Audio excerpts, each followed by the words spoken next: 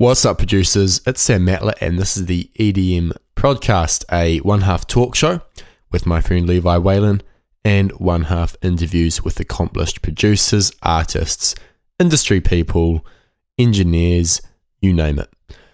And in this episode, I'm interviewing Ilpo Kärkkäinen. He is a drum and bass producer. He's been in the game for about 20 years, maybe more. And he runs a website called resoundsound.com, which I'm sure a lot of you have come across. It's a really good blog, some fantastic advice on there. And we talk about that, and we also talk about a range of other things. And this is a long interview. It's very in-depth, very comprehensive, but a lot of it is to do with workflow, creativity, how to come up with ideas, the difference between motivation and inspiration, and how they should be looked at as a producer. Tactics for finishing music, which I know a lot of you struggle with. Perfectionism, collaboration. Like, there is a lot in this interview. It's hard to kind of put it into a few categories. So this is a diverse interview. A lot of stuff covered. I'm sure you'll enjoy it, and I'm sure there's something for everyone in there. Before we get into it, two things to mention. Episode 12 will be Levi and I talking about focus and time management. So if you have any questions about that, email me, sam@edmprod.com, or tweet me at edmprod, and we'll try to include those in the show. Otherwise, we'll just follow our notes. And the second thing I want to mention is the iTunes reviews. We're getting quite a lot of them. Thank you very much. If you haven't left a review yet and you want to, you can head on over to edmprod.com/iTunes and leave a rating and review there. It just helps a lot because, you know, if someone's looking at the music podcasts and they see the EDM podcast with, you know, all these ratings and reviews, they're more inclined to listen to it. Anyway, that's about it for now. Let's get into the show.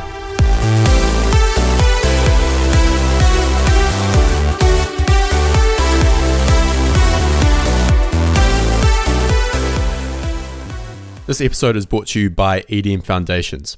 EDM Foundations is my course for new producers, those who've been producing for under 12 months, or even those who've just started. The whole idea of the EDM Foundations course is that you learn the fundamentals of music production by actually doing and not just learning the theoretical stuff. The course consists of over 12 hours worth of streamable video, where I walk you through the creation of 3 songs and give you advice and tips for working on your own original alongside them. We've had over 500 people sign up for this course. Many of them have had great results. If you want to learn more about the course, head over to edmfoundations.com.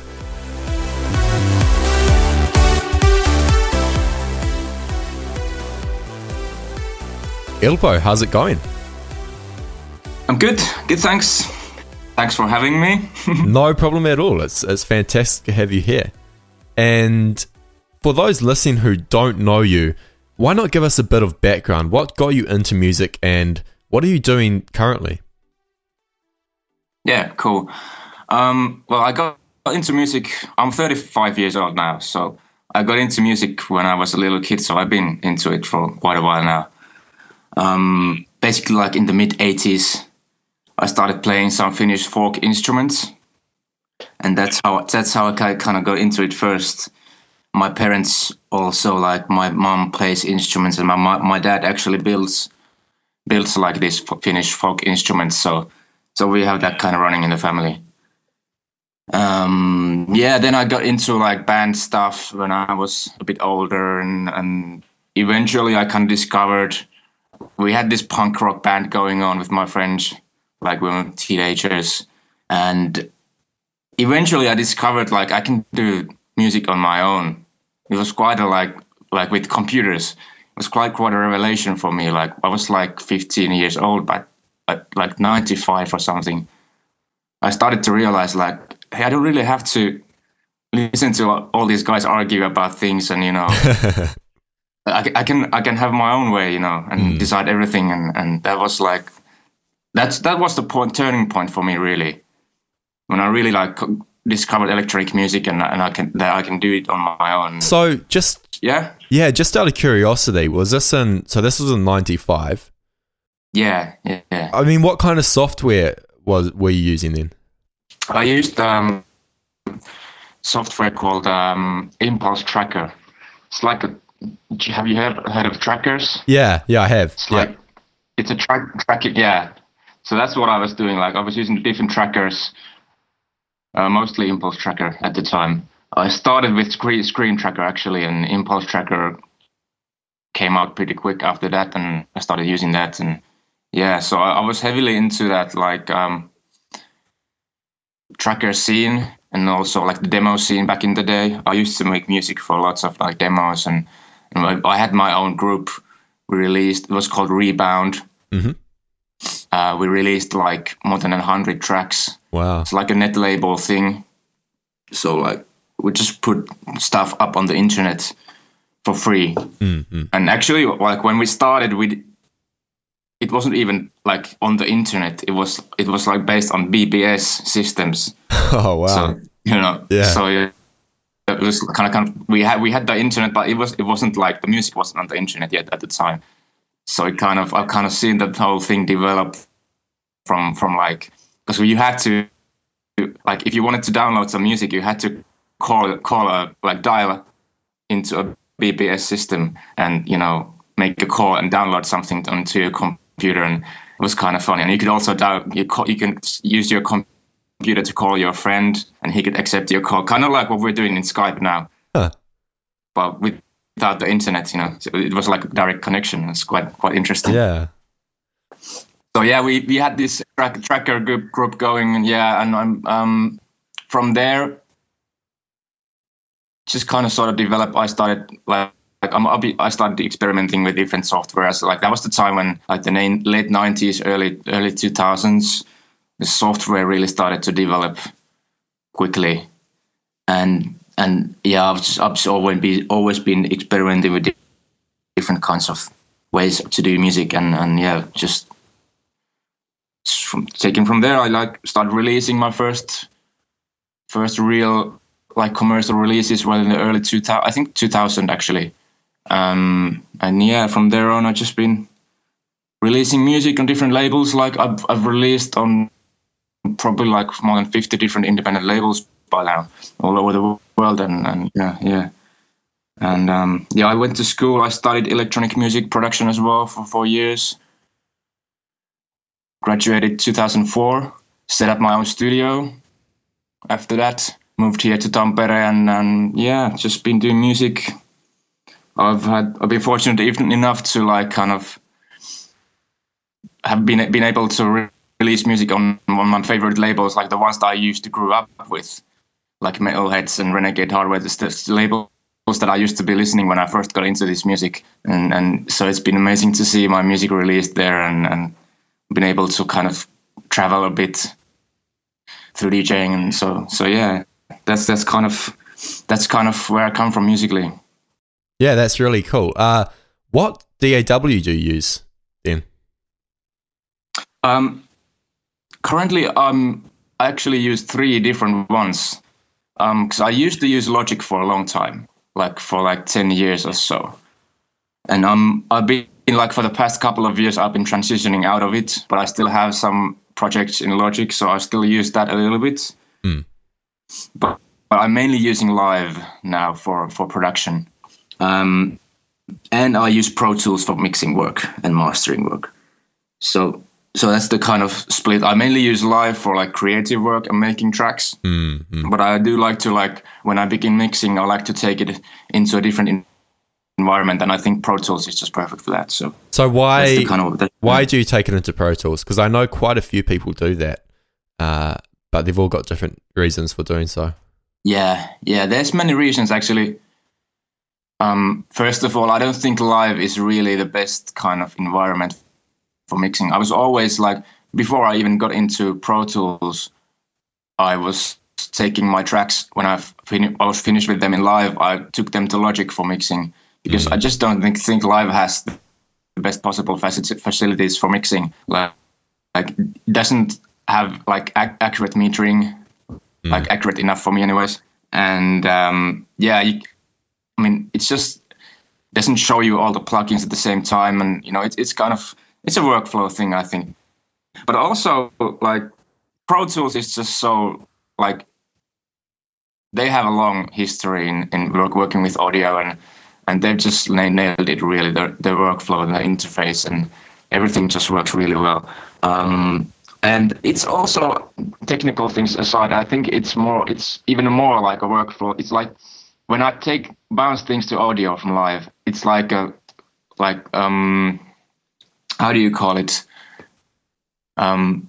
Well, it's a point that says to me, like, now it's time to stop. You've committed to it, and you can't tweak it. Exactly. Yeah, exactly. It's time to stop tweaking and start, like, finishing this track, and kind of it helps me finish tracks better. But it also makes them sound better, because I also mix as I go. Like, I try to make things sound as good as possible from the start, obviously.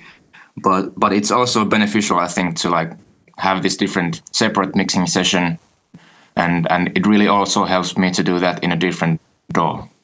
Right. So, just a follow-on question from that: do you master your own work or not? I don't like to. If I don't, like, I master my own work only when it's for, like, I don't master any final releases. Let's put it that way. Like, I don't master anything that gets released, but I master everything for like when I finish track, I do a master of it so that I can send it out to people to play, and I can play it myself in the clubs. So before we have the final real master, I do one of my own just to have something to play out. But yeah, I really don't think anyone should be mastering their own music. Like, for when it gets released, you should just have someone else to do it. It's just because there's no way avoiding, like, you lose objectivity when you're making the track. And I think that's the main point of mastering, really, is to have someone else listen to it, someone who has the experience and knows how it relates to the rest of the genre, and understands the little intricacies of the music. And it has to be someone else than you, because you're obviously, you're very, very biased by the time you finish the track.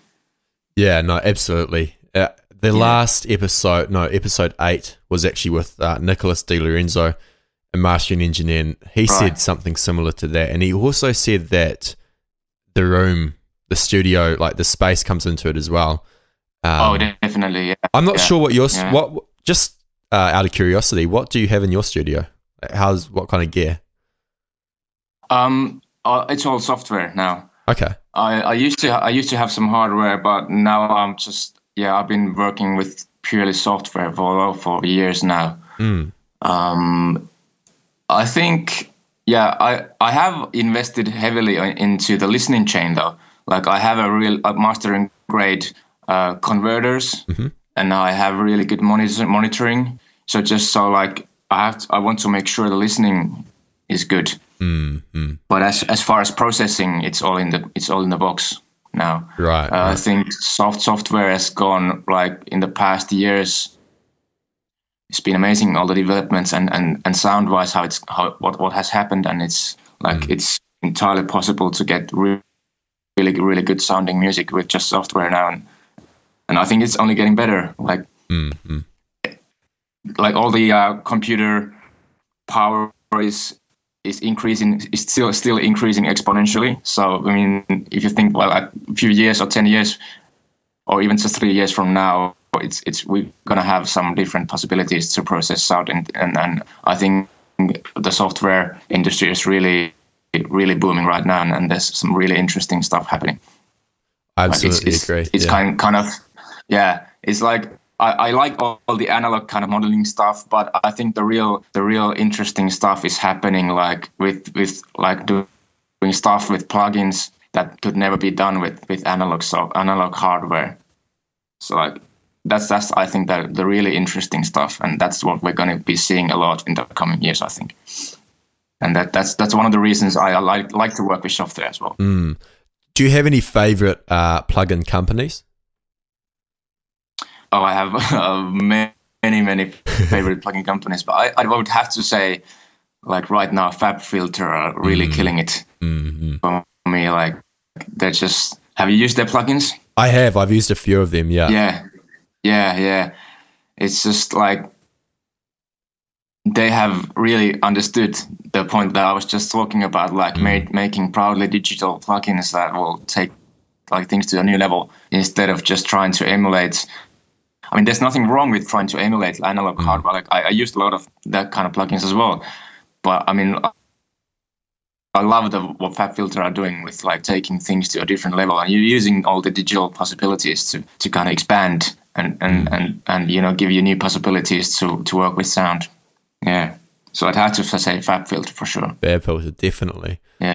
Okay, cool. I would love to talk about your creative process, because you do, with your blog, you write quite a bit about creativity.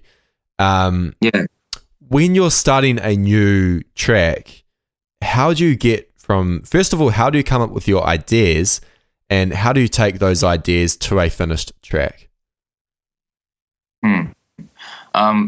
Yeah, that is a really, really good question, and it's a kind of, it's a long process, and it doesn't always go the same way. But you know, just to give you some kind of general idea, usually I don't start with a defined idea.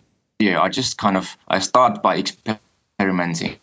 That's the first point for me most of the time. Sometimes there's an idea that I want to carry out. Sometimes I do get like a flash of light in my head, and you know, just this is what I need to do. But most of the time, it's just like I start playing around and see what comes out, and just when something good happens, then I take it from there. So I think for me, like experimenting and kind of having that random element is really important, and I always try to like find ways to bring that randomness into the process. But you know, it has to be in a controlled way, though. But I don't want to be like too precise or too defined in the way I make music. So I think that's just gonna make it boring. So yeah, I usually start by experimenting a lot. But yeah, when I have an idea going on, I usually really try to hone it, so I have the dreaded 4-bar loop or whatever, and that's the difficult part most of the time. Yeah, from there I just kind of try to get the structure going as quick as possible, and as I said before, I split the process in two parts. So I have the creative part, and then I have the mixing part, which kind of gives the process structure as well. And yeah, I think really it is about having a balance between the free form experimentation and the learned methods and techniques that you know, and just finding a balance with those. Yeah, I think it's like for me, it's like actually now that I'm thinking about it, it really goes like it starts really, really experimental, and the more finished I get, the more methodical and the more technical I get also. So it kind of starts all over the place and ends up really precise. If you like, does that make any sense to you? That makes a lot of sense, and it's quite interesting, because the way I understand creativity at its core is it's about playing around and experimenting. I'm not sure if you may have seen at the talk that John Cleese did many years ago. No, I don't think I have. Oh, so he talks about, you know, the what's needed for creativity. And one of the main things he says is you need to be able to play, like muck around without any particular goal in mind. And yes, exactly. Yeah, and that makes a lot of sense. And then as you go along, where your track starts to take shape, you kind of know what you have to do to take it to completion. That's really interesting. Yeah, I agree completely. So do you encounter any like creative block? And if so, how do you overcome that? Yeah, I do. I don't really like the word creative block. Well, yeah, I know what people mean by it, but you know, for me, it's also like because I see myself as a professional. So it's something that I just don't like accept quite easily. Just because I've learned by experience that most of the time when you just start doing, even if you're not feeling like it's, then something good still usually quite often comes, and it only takes like one happy accident and you're like back on the track and going strong. So for me, like when I feel like not making music or something good is not coming out, I still try to give it a push and see what happens. That's kind of the mentality I have. If it doesn't work out, then that's fine, that's okay. But obviously there's also like there's things that you can do. It's also a lot about having creating the right kind of environment for the creativity to happen. So like if you're checking your email all the time or jumping into Facebook or if you have a lot of people running around in the same room, or like I have my cats that are always distracting me, stuff like that, then you're not going to be able to kind of dive into that kind of your own world that you need to have to create music, to focus on creativity. And so it's also about creating the right kind of atmosphere and being aware of the whole thing. Like it doesn't just happen out automatically. You have to create the right environment for it. Do you think some people have kind of the wrong opinion about inspiration? Because what you just said there, like it's not something you wait for and it comes. You have to force it at times. Yeah. I see a lot of people say, I'm just not feeling it today. Yeah. I think that's what you said about having the wrong opinion about inspiration. I think that's absolutely correct. Like I definitely see that kind of I'm just trying to like think how I should put it.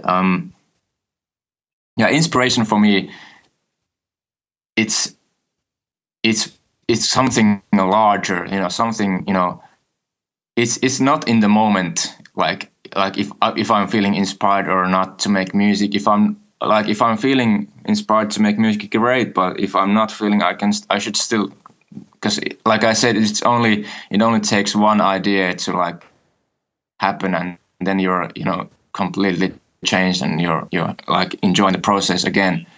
So I mean, it's kind of giving up too quickly and kind of, how should I say it, you're kind of giving away your power if you're only trying to, like, if you're only following inspiration, you're giving away all your power, really.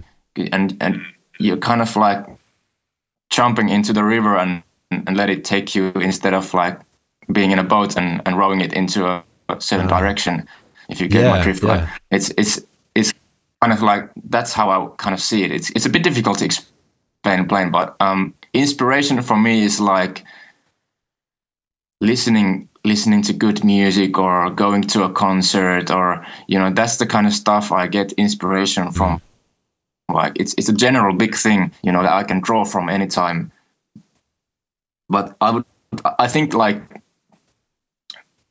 people also get like inspiration and motivation mixed up as well. Okay. So I'd rather talk about like motivation rather than inspiration. Yeah, could you explain that? Like, because I think motivation is something we also often don't realize that it's something we can really affect as well.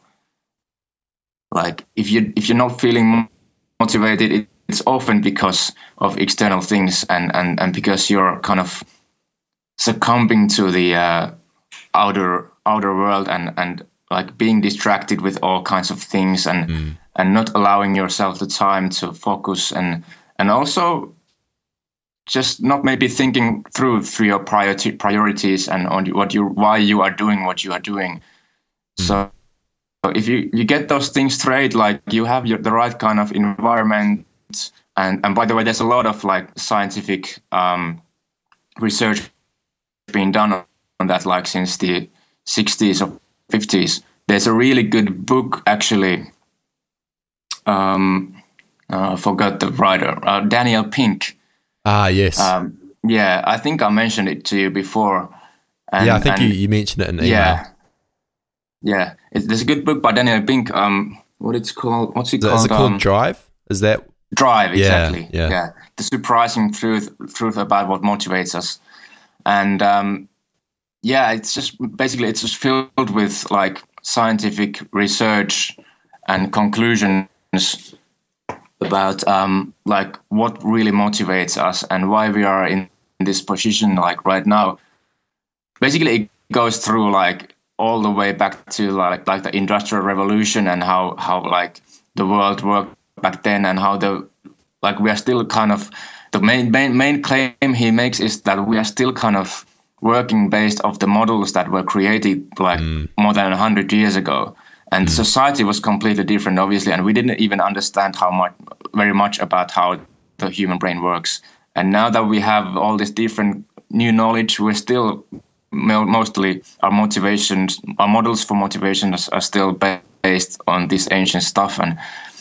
And there's a different way to think about motivation, and there's like you can affect your own motivation if you understand these things, and it's really interesting.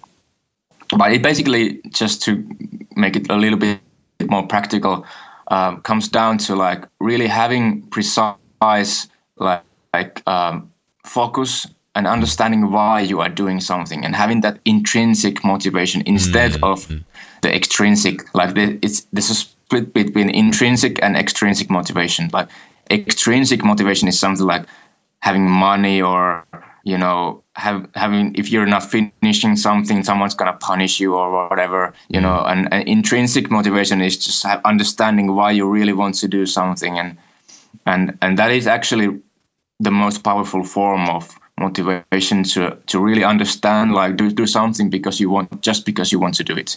And there's nothing more to it. And like for us musicians, I mean, we always think like it's kind of self-evident for us that we enjoy making music. But the more professional we get, it's easy to forget.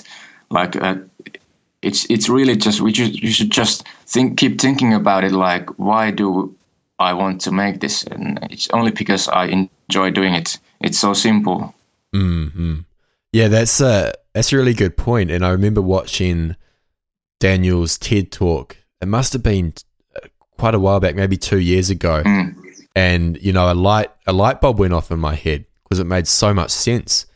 And I was thinking, because I struggled with writer's block, and I was thinking, I can't finish tracks, and the reason is because I desperately wanted to get signed to this label. I can't remember what label it was.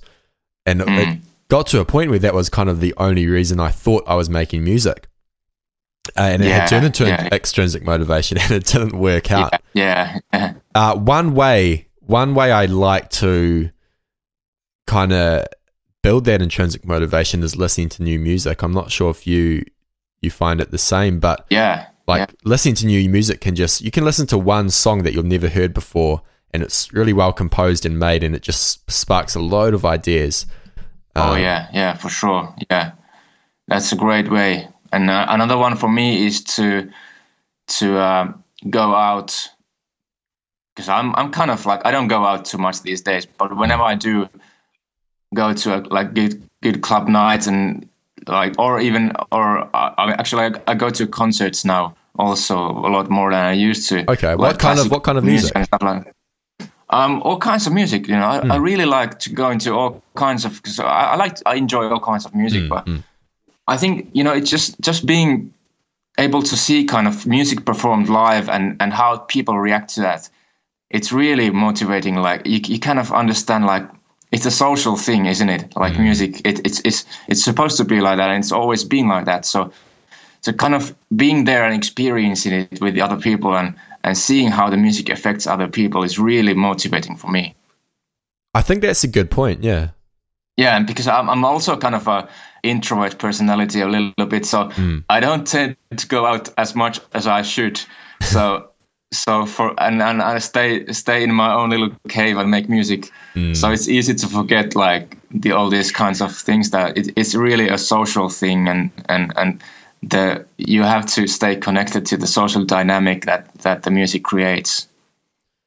Yeah, I absolutely agree with that. I mean, it's very easy as bedroom producers, and I'm a bit introverted myself, and you know, yeah, you can stay inside all the time and make music, but I don't know, like every time I go out to a concert or a club night, I always come back feeling like all I wanted to do is make music. Yeah, exactly. That's exactly what I was trying to say. Yeah. That's really interesting. Do you have any? I mean, we kind of touched on it. Do you have any habits or routines that enable you to be more creative, other than experimentation? Yeah, I think for me, I think there's lots of habits and routines, but I think the most important thing is actually, I would say, solitude.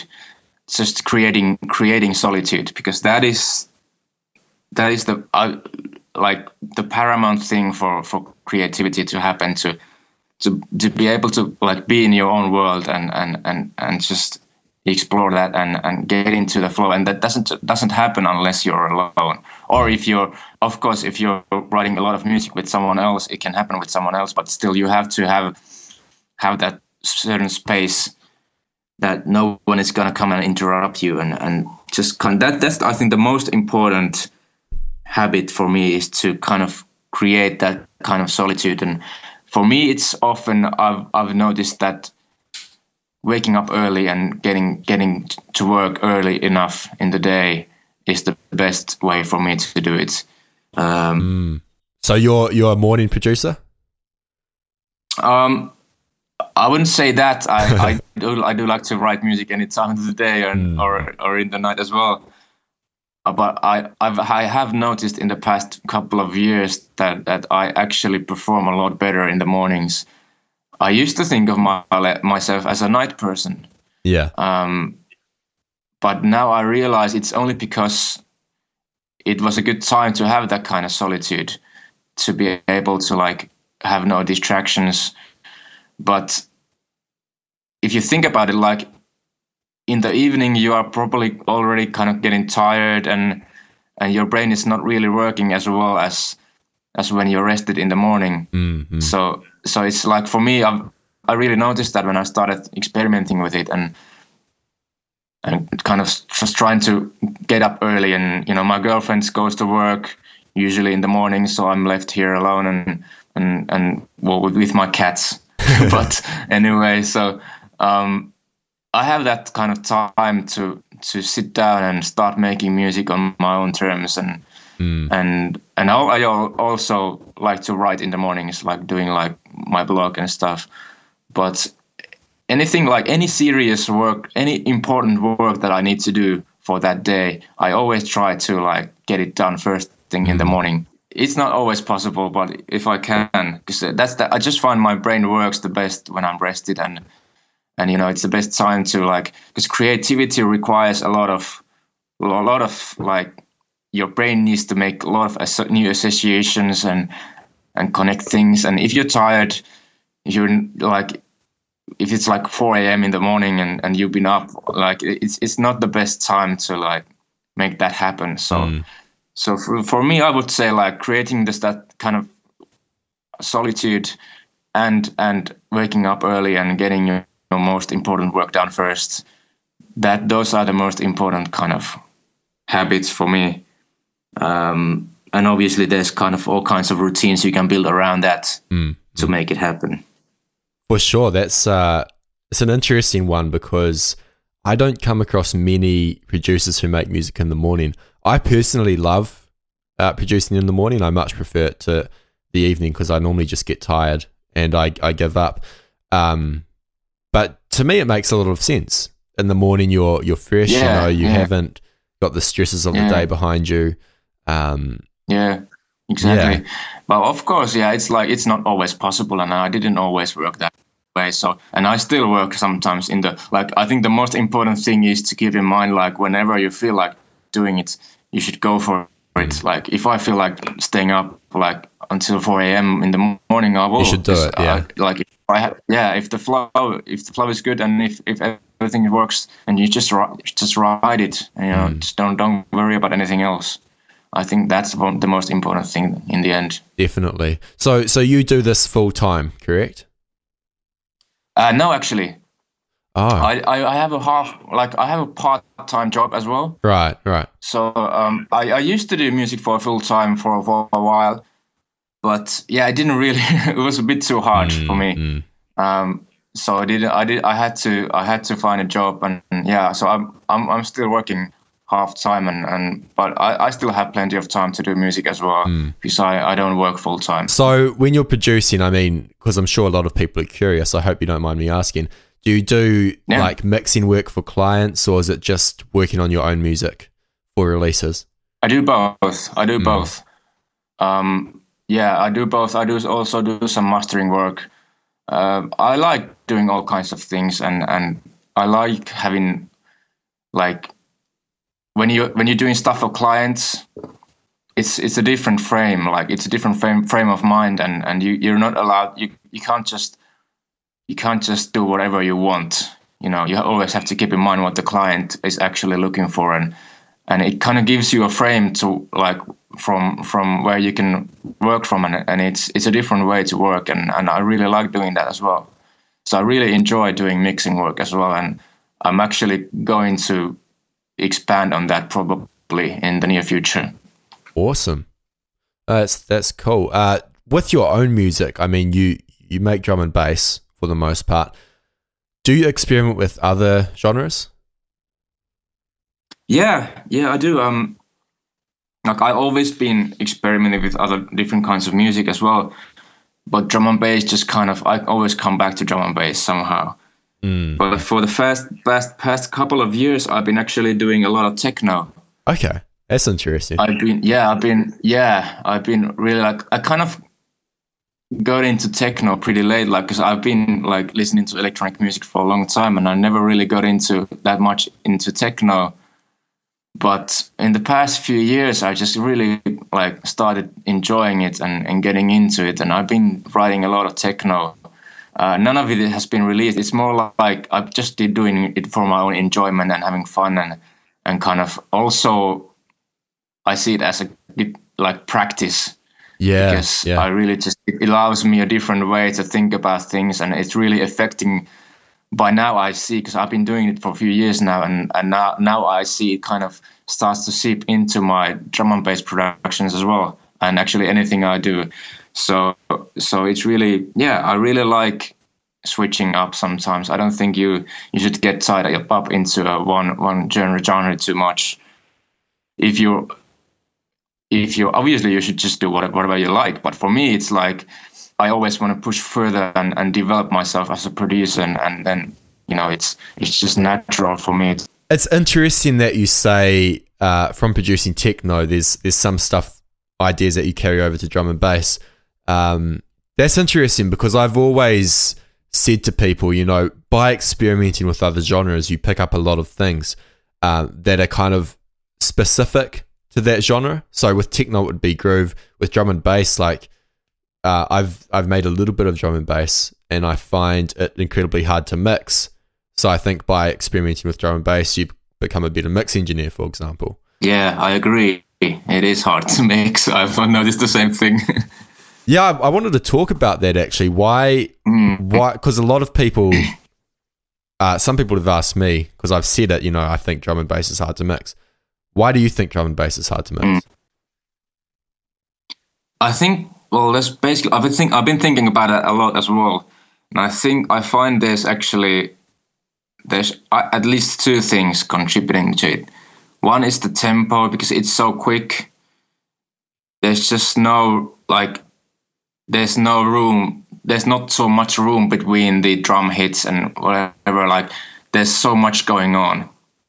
Like, it's just like there's no room for silence, and you know, you have to make every second and every fraction of a second count, and you know, it's just so I think that the tempo is the first thing, and the second thing is just the general kind of direction where the genre has gone to in the past 10 years or 15 years. Like, it's really like full, like, it's mixed in a way that you we want it to sound really big and full, and it's kind of hard to achieve that with this kind of tempos. I find it's easier whenever, like for example, if I'm working in 140 BPM, I find it's easier to mix because I have, even if it's the exact same kind of sound after the sound signature, like mixing wise, I find it's easier to achieve that in 140 because you have like more time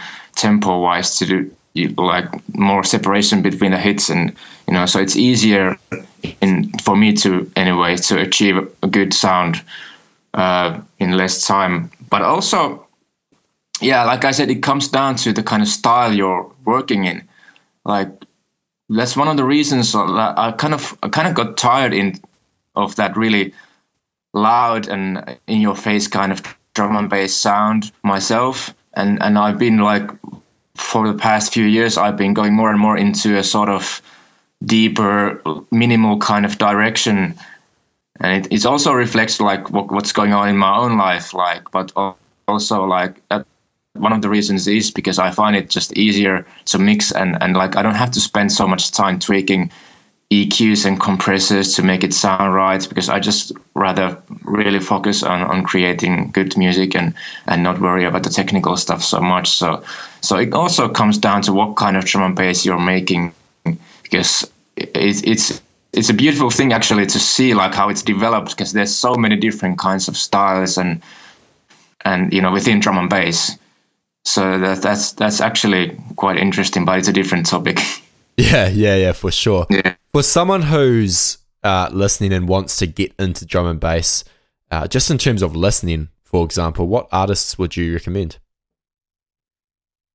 I would recommend definitely to check out actually Loxy's CX podcast. Okay. Because or any mixes from Loxy actually. Yeah. I would recommend, rather than having a single artist, I would just go to SoundCloud and type down CX podcast. I'll link it in I'll link it in the show notes. Yeah. And cool. you've done a lot of work with him. I have, and he has an amazing ability to kind of dig out like new artists. He's always supporting, like he just likes to play good music. He's not into like the name games or anything like that. Like he just wants to push good music, and he always has some great, really good music in his mixes. And so definitely check out the CX podcast. That's the best place to go for interesting drum and bass for me. Awesome. Well, I'm going to take a listen to that. Yeah, cool. Yeah, it's a bit more. It's quite experimental, and some of it you might not even recognize as drum and bass, especially if you're new to the genre. But it just goes to show like the versatility and where where we stand right now with drum and bass. Like there's all kinds of different vibes going on, and yeah, it's great. It's great. Yeah. I want to switch gears for a moment and talk about your blog, resoundsound.com. It's about 5 years old now? Is that correct? 4 or 5? Yeah, I think about 4 or 5 years. Okay, yeah, something like that. So what drove you to start it? Well, actually, it started as a personal like artist website, and I started it like 10 years ago already. So I've had the domain for like 10 years, and the site has been up for 10 years. But it was just a like very generic artist website originally, and about like when I started the blog like I think it's 4 years now, or maybe even 5. I kind of lost track. Anyway, so people were always asking me a lot of questions about music production, and I enjoy helping out, and when I can, I like to talk about these things. So it was kind of natural progression for me to start a blog, because I was at the time I was kind of thinking like I want to do something different with my website rather than having a generic artist website. So I just thought like, why not start writing about music production, because that's like I kind of talk about that stuff with people all the time anyway. And yeah, that's how it started out. Yeah. Right, and at the moment, I mean, what does Resound Sound? What's your goal with the website? Why is it up? Why do you run it at the moment? Well, to be completely honest, like over the years, I've realized it's such an amazing learning tool for myself to be writing about music production. So a big reason for me to like keep going and keep doing it is to kind of keep myself in the like how should I say it? Keep myself involved and stay current and keep exploring and learning about new things. So for me, that is really important.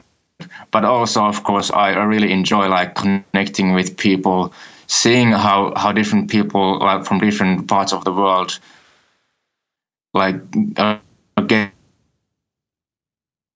something out of it, you know. And sometimes it's quite surprising also, like I wouldn't expect, like sometimes I write about something that is not really something big for me, but then someone else comes and it's like it's for them it's a revelation. So, so it's quite interesting. Yeah. So it's really there's a lot of things why I like to do it, but obviously there's the kind of aspect of teaching and having like because I've always had people say to me like I'm a good teacher, so that's kind of I'm kind of, I guess I'm unconsciously kind of doing that in the blog now. But also like doing just doing it for myself and learning that way, because I have to, because if I write about something in the public, I have to kind of make sure that I'm not bullshitting anything, or, you know, I have to make sure it's good, and it keeps me real. Like I have to make some research,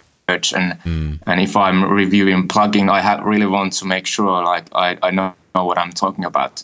And in the process, I learned so much that I really it just took the whole blogging thing has taken my music production onto a new level completely. I find the same actually, like since running EDM Prod, it almost places more importance on learning and practice, because you have to practice what you preach. Yeah. That's a bit more, exactly. a bit extra pressure. Yeah. A lot of your content, I mean, we've kind of touched upon this, but I'm wondering if you have any more tips. A lot of your content addresses workflow and creativity problems, which I think is awesome, because there's a lot of technical advice out there, which is good, but sometimes people forget about the mindset and that kind of area, which is a massive struggle for creative people. Yeah. Do you have any actionable advice, practical advice for someone who's struggling to finish music? They're stuck in a rut. They haven't finished a song in months or even years. What advice would you give to someone like that? Well, yeah, I think there's like 3 really important things. I'll give you the 3 things and we can discuss them like then in more detail. So first one, I think like giving up perfectionism is the most important thing. Like that's just hands down. Second one is creating accountability. And the third one is, I think this is the most actionable one, and I think you also wrote about it in your excellent ebook, the Producer's Guide to Workflow and Creativity. Just getting the structure done quick, like first very quickly in the process. That really helps with finishing music. So those 3 things, I think, like giving up perfectionism, like creating accountability, and just getting the structure nailed down as quick as possible. They're really powerful tools for finishing music quick. For sure. Now, with perfectionism, it's an interesting one, because I've told people this. I've said you have to get out of that mindset, and then they say, but then am I purposely making bad music, or why shouldn't I strive to make, you know, a masterpiece? That's where people get hung up. Yeah. I think, I understand that completely, and it's a struggle for sure. It's not as easy, but also like people kind of also get mixed up with, like, because if you really think about it, there is no such thing as perfect. It's not possible. It's impossible. There's always something to improve, and no matter how good you are, you will always, the better you get, the more things you will find to improve. And if you never like finish, and if you never like decide something is finished, you will never get that kind of momentum to go forward. And that perfectionism is really just the biggest hurdle I've seen in many, like I've seen a lot of people, like I've been doing this electronic music for 20 years now, and I've seen a lot of people like getting stuck in just like really talented guys like making great music, and they're just like stuck in their own kind of perfectionism, like they're not finishing stuff and sending it out. Like I always try to encourage people to start sending the music out before you get stuck too much, because momentum is really important for your progression, and you can't get that momentum going if you're just not getting your stuff out there. So yeah, just like mixing, like you shouldn't like it's good to strive for like great music, for sure. Like you should strive to make masterpieces, absolutely. But you should understand that you're never going to be completely happy with anything that you make. Like there's always something, like no matter how good it is, no matter how good like other people tell you it is, there's always something that can be tweaked or improved. So you have to understand that kind of difference between having a good piece of music and trying to make it perfect. It's just you should like understand when it's good enough, I guess. Just realize that good enough is good enough. You know, you don't have to make it perfect. Yeah, I mean, I think there's one important thing to kind of think about is how long you are, or how far along you are in your journey as a producer. So if you've just started making music, then it's a really bad idea to spend months on a song because you're learning incredibly slowly. But also there's this kind of point of, I think, diminishing returns. And sometimes there's just a point where you have to call it finished and move into the next project and apply what you've learned. Yeah. Yes, exactly. Yeah. Yeah. That's really good. I think the good way to put it, the diminishing returns. Yeah, I absolutely agree. Because you can endlessly tweak stuff, like you said. Like there's always something to, you know, you can make this snare drum a little bit more bright, marginally. But at the end of the day, is it really going to make a difference? That's how I look at it. Yeah, exactly. I think exactly. And I think at that point, when you come to that point, you should just ask yourself, like, how are other people going to hear this? Are they going to hear difference? Is it going to make a difference? Because it's quite likely it's only in your own head. Other people in any case, other people are going to hear your music in completely different way than you are. Like they have their different like references. They have their own kind of frame from which they are looking at it. Everyone has a different angle to music. It's a very personal thing, and everyone hears it differently. So it doesn't really matter if your snare is a little bit brighter or a little bit duller or whatever, you know. It's when you come to that point, when you start asking those questions, that's kind of the point when you know, like, maybe it's time to move on.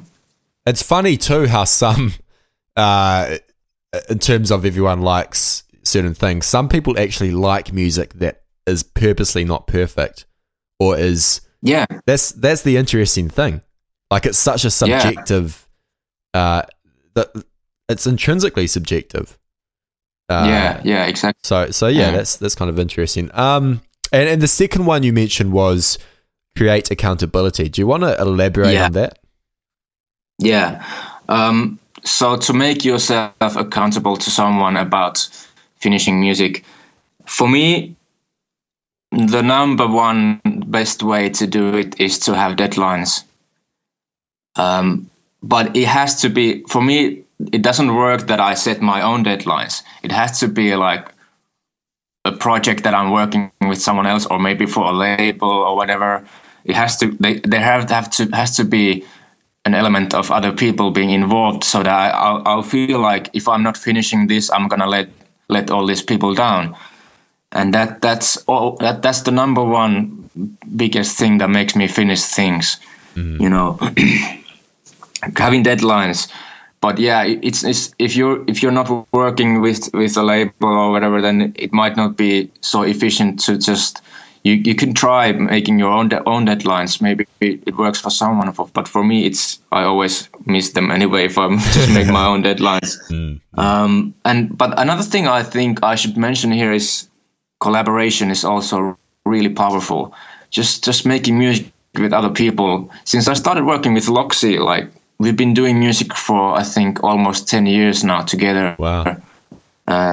So the bulk of the music I made in the past 10 years or so has been with him. And I've been finishing a lot more. Like out of the stuff that I just work on my own compared to the stuff that I work with him, a lot more gets finished of the collaborative stuff. And that also comes back to accountability. To have someone working with you and you don't want to let them down. So definitely you should think about working with someone, even if it's only for some of the music you do. There's also many other benefits to collaboration, but I think the big one here is being accountable and being able to finish more. I'm curious as to how. I mean, you've been making music with Loxy for 10 years, which is a long time. How does the process work? I mean, does he live near you? Is it like, are you working? No, we live in different countries. So it's completely I live in remote. Finland, and yeah, it is. Like there was, we've done music like only a few times that we've been in the same room to make music. I mean, we meet a lot because I go there to play sometimes to London, and he comes here. Like we meet sometimes, but we don't really make music when we meet. We rather spend that time like connecting and talking and you know, that's more important for us when we meet. But to come back to making music, it really actually works very well for us to work remotely, because I think it comes back to what I said earlier about solitude and having that kind of having your own creative space to experiment with.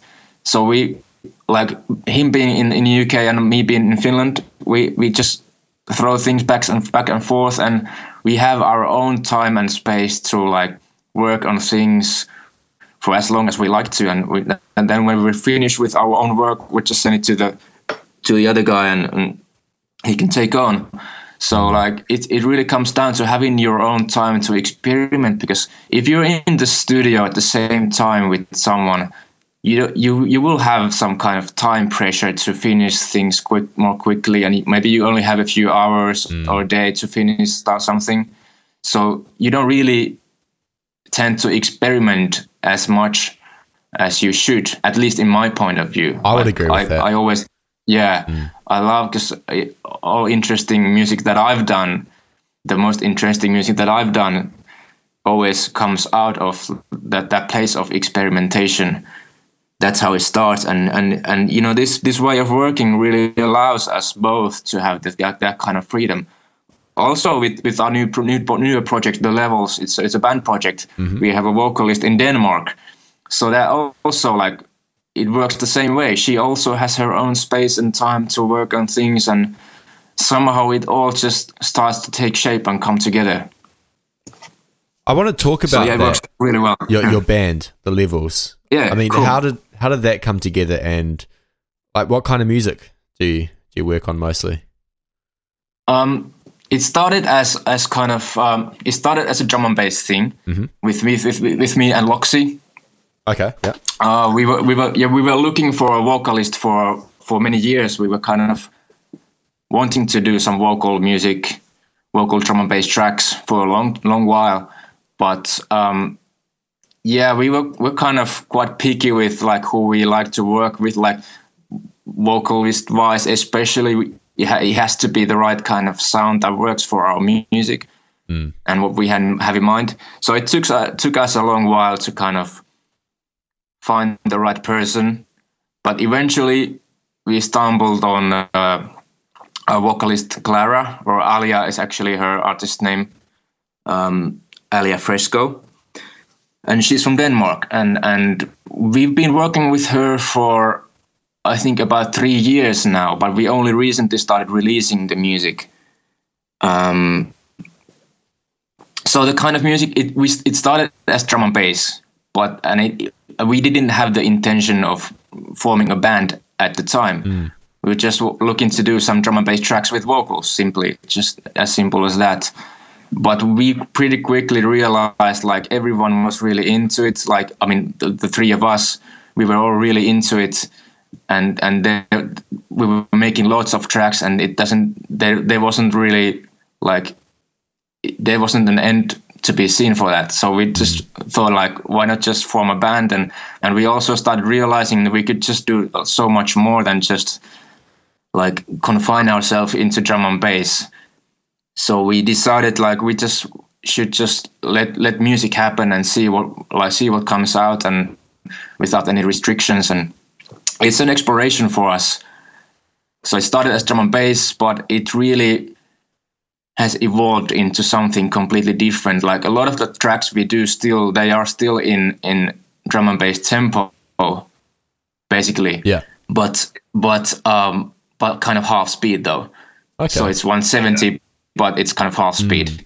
But we also work in other tempos now, and we just want to make, the whole point of this project is to be free of any restrictions and just do the kind of music that kind of comes out naturally out of all of our like influences and preferences, and see what happens when all these like 3 different people from 3 different countries with 3 really different backgrounds come together, you know. So that's the kind of, we like to, I think the common denominator between us is like a sort of melancholy, and that kind of, so we like to call it, we call it future soul music ourselves, but you know, to someone else it might not be like anything near soul music, so it's just something we like to call it, future soul music. Yeah, that's awesome. Is there the levels, is there any meaning behind that name, or was it just kind of a random name? Yeah, there's sort of, well, we were thinking about different names. We had many different suggestions and ideas, but that one kind of just resonated with us really well because, well, I think it just, for me, it's just having new levels, like deep thinking for making music. So that's kind of that's the kind of idea behind the name. Very cool. Yeah. Okay, I've got 2 more questions, and then we'll jump into these quick fire questions. Yeah, cool. So, obviously, you're a DJ as well. How does being a DJ influence your productions? Like, does it help in any way? Yeah, it does. I think the most important thing is like it's helped me like referencing wise a lot, like technical like when I play my own music in DJ sets, I will instantly hear like if something is wrong or if something doesn't work. So it's a really good like tool for like training your ear and referencing your music to other music. Like, and I'm not speaking about like musical ideas. I'm only speaking technically. Okay. Like if the mix down is correct and the levels are right and everything like works, and you will in a mix, when you play your music in a mix with other tracks, you will instantly hear the difference, and you'll know if the snare isn't good enough, or if it doesn't come in, if the vocal is too quiet or something. It's much easier to hear in that kind of context. I think that is the most important thing I got out from DJing. These days, though, I do a lot of referencing as well, like while I'm making music. I have this amazing plugin called Magic AB. I've been meaning to get that. Yeah, you should. It's really, really good. It's like it really puts your like referencing game on another level. It's really great. So I use that a lot, just like listening to other music while I'm making stuff, and just to make sure like it's kind of in the right ballpark, like mixing wise. But yeah, back to DJing, like referencing. Also maybe kind of it's helped me to kind of get get the production like back to essentials and focus on more on the core ideas in the music, like instead of cramming like too much stuff in a single track. I kind of noticed that when I first started DJing like properly, like, well, actually I started DJing like in the mid-90s and like high school discos and stuff like that. But yeah, I wasn't really like playing any of my own music back then. But like about a bit more than 10 years ago, I started like doing some proper DJ gigs and stuff. And at the time, I kind of noticed my tracks started to be more streamlined and more focused on the core ideas, whereas before there used to be there was a lot more stuff going on, and the structure wasn't so refined, should I say. Of course, it's also a matter of taste, but yeah, I think DJing has influenced, whether it's a good thing or a bad thing, it has definitely influenced the way my music sounds now. It's more streamlined. It's more, obviously, because when you're DJing, you have to play 2 tracks on top of each other. So it kind of makes you think about the structure and makes you like, you want to remove anything that is not essential to the idea of the track, and makes you focus on the core ideas and make them really good and strong. That is also, I think, really big thing in whether you're DJing or not. You should think about the core ideas in the music and focus on those, and just not confuse the listener with something that isn't essential with the core idea of your track. Yeah, that's super interesting, and I think because I used to DJ a bit, but I haven't done it in a while.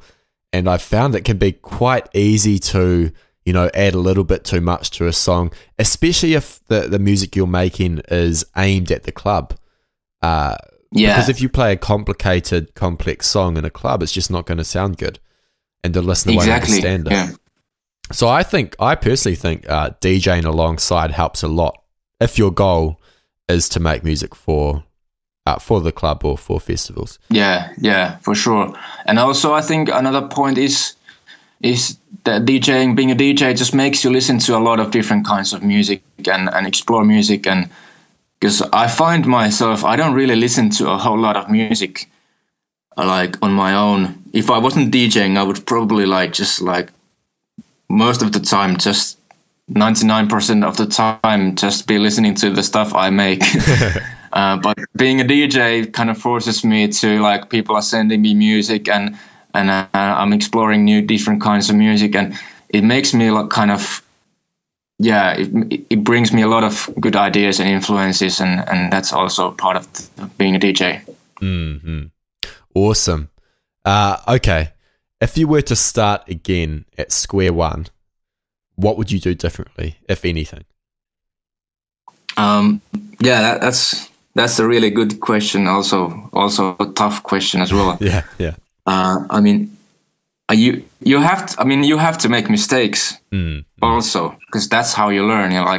So I think for me, I wish I started writing about music earlier, blogging or writing in any, even if it was just for myself, because writing really makes you think about things and condense and process the information, and also like we talked before, it makes you do your research and learn better. So if there's one thing to change, I wish I would have started writing the blog much sooner. Maybe even when I first got started, I should have started writing and journaling the progress. It would really have helped me tremendously, for sure. I think that's good advice. So for those listening, journal, because it's like putting your thoughts down on paper. Well, not paper, but exactly. It doesn't have to be anything more than that. Yeah. It doesn't have to be you're trying to teach someone or whatever. Even though I think you don't really have to be an expert to be able to teach someone. No. you can always like there's always going to be people who are on the same level of progression as you are, and they will get something out of when you share your experience, what you're struggling with. And you don't have to really be an expert at something in order to be able to like be useful to others. But even if it's just for journaling for yourself, it's immensely useful, like you said, just for your own thought process. Yeah, absolutely. Okay, we'll jump into these quick fire questions. Let's say you're stuck on a desert island with only a laptop and you have a DAW on your laptop, all three of them in your case. Well, we can just take Ableton Live. Okay, just Ableton Live then. Yeah. And you only have access to 3 plugins. What would those plugins be? Yeah, really good question. Soundtoys Filter Freak is the first one. Okay. Would you like me to like elaborate on them a little bit, or? I haven't actually heard of Filter Freak. What? Just briefly, okay. What is it? Yeah, it's a filter plugin, but it's also, I mostly use it. I don't use it as a filter most of the time. I use it for beefing up sounds. It's got amazing, this kind of analog kind of fullness, kind of crunch, and it has different colors you can choose from. So I use it like just to beef things up and make things sound better. Right. But it's also at the same time, it's a very, very versatile filter. It's got all kinds of modulation possibilities. You can use it as a compressor as well. You can create some rhythmic effects, and you can even just use it kind of as an EQ with the filters. So it's a very versatile plugin. So that's definitely one of my Desert Island plugins. I've been using it for years, like for 5 years probably now. Wow. And I couldn't live without it. Second one, FabFilter Pro Q2, definitely. Just hands down the best, most versatile EQ I've come across. Just amazing plugin with all the visualization as well. I don't think you should like be mixing based on what you see, but it can be a really useful tool in your toolbox, so to say. Like if you use the visualization right way, it can be very useful. And also just the workflow and the different kind of things that you can do with it.